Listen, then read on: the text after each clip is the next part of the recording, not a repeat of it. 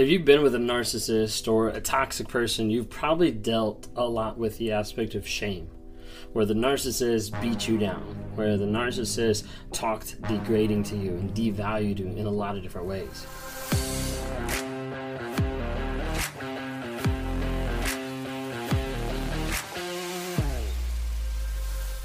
Narcissists oftentimes take that shame that they have of themselves or the actions that they've done and they project it on another person. They push it back so the other person starts to think that they're a bad person. Have you struggled with that? Is that something in your relationship that you've seen a lot of you getting devalued, you getting discarded, you getting shamed, you getting put down? There's a possibility you could be dealing with a narcissist. If you guys don't know who I am, my name is Ben Taylor. I run Raw Motivations. I'm a self-aware narcissist that's on this channel to provide awareness, growth, healing, and change.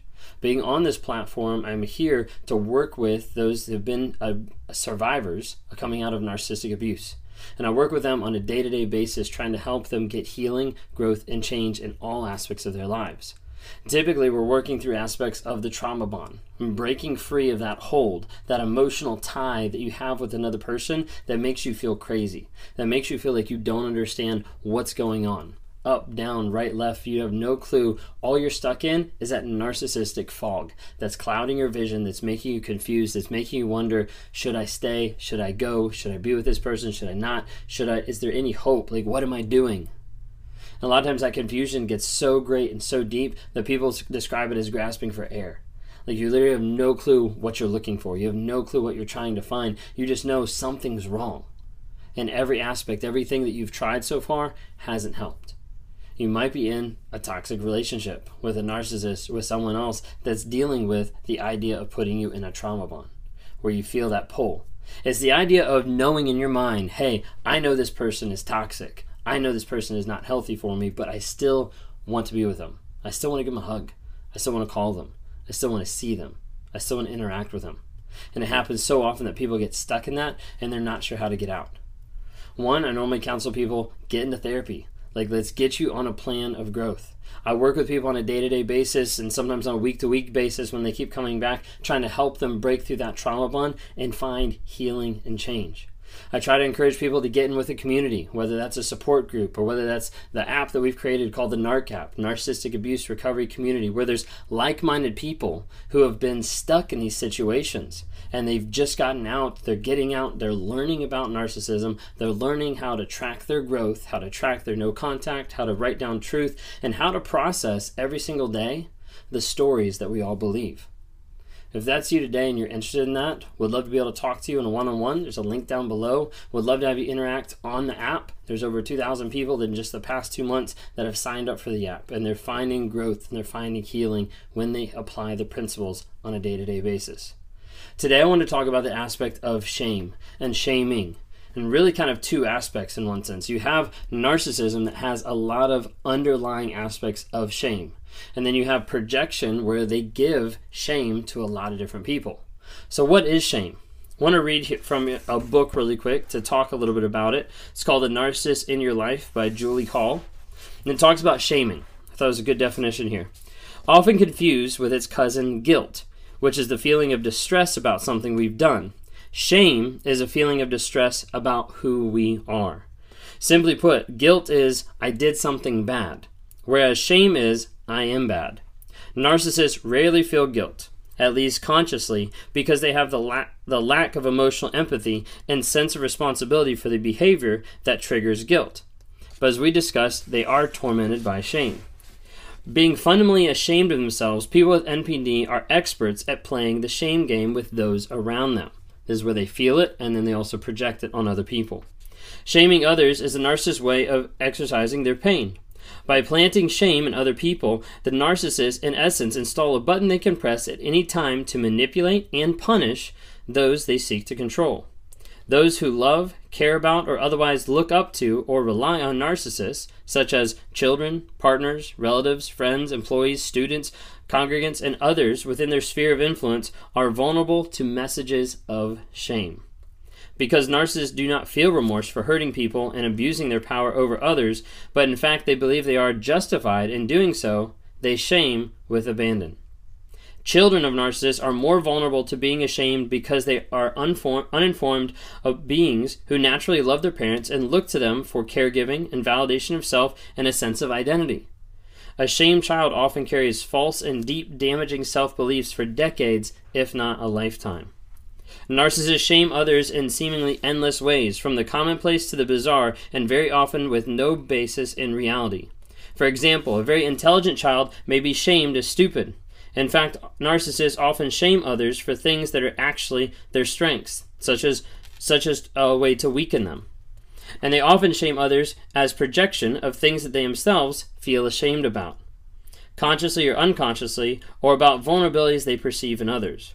Possible sources of shame are a myriad, but there are common things as narcissists shame others about being: angry, selfish, ugly, stupid, fat, emotional, clumsy, naive, lazy, self-indulgent, picky, promiscuous, unhelpful, unpopular, non-athletic, disloyal, weak, incompetent, mean, careless, uncooperative, unreasonable, stubborn, sensitive, ungrateful, and the list goes on and on.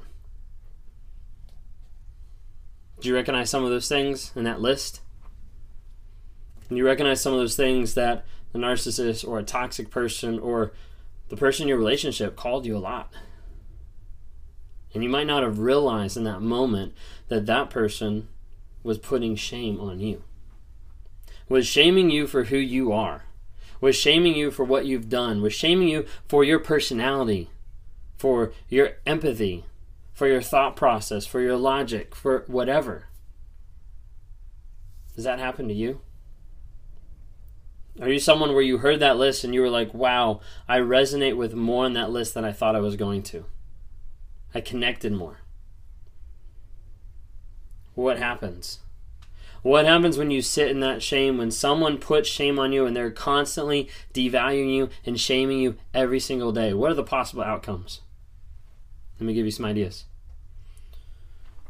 Anxiety, panic attacks, self-hatred, withdrawal, secrecy, fear of intimacy and exposure, addictions, self-harm, internalization, externalized anger, dislocation from one's feelings or authentic self, disassociation, perfectionism, self-sabotage, and underachievement.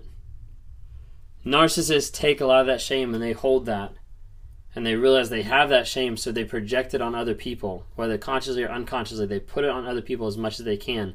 And those are some of the things that can happen by you getting shamed constantly.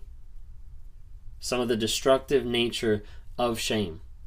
When someone is beating you down for who you are, for what you value, for what you love, for how you do all that. Is that happening to you today? Because there's a lot of people that are in relationships and they're walking through life, they're walking through those relationships and they don't know. They don't see it. Hopefully some of those words hit home and you're like, wait a second, that's going on today in my life. You might be with a toxic person. Something to evaluate. I'll leave you with an example here. In this book it says, when Peggy was 14, her father, a professor, told her that she needed to lose weight. To help motivate her, he convinced one of his graduate students, an obese man in his late 20s, to go on a competing diet with her. During weekly weigh-ins, Peggy and the graduate student would get on the scale and Peggy's father would mock whoever had lost weight and give $5 to the winner, pointing out how generous he was. Shame. People use shame in all different aspects. People use shame in so many different aspects, whether that's in the home, whether that's in school, whether that's in the workplace. A good example, when I was working for Chick-fil-A, there was a thought that one of the employees came up with that several people started to run with until I shut it down. And that was like, wait a second, we should have a wall of shame. We should have something where people put what we do wrong so that we can get better. Now the thought process was there of like, hey, we want to continuously improve. How they wanted to implement it was completely toxic and completely awful to that company, to that culture, and ultimately to that store. Is someone putting shame on you? Do you resonate with that list?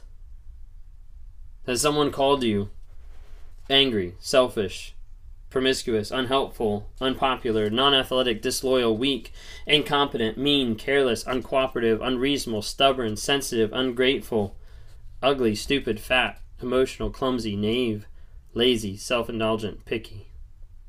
And the list goes on and on. If you're in a relationship where you're dealing with shame, take close inventory and be careful.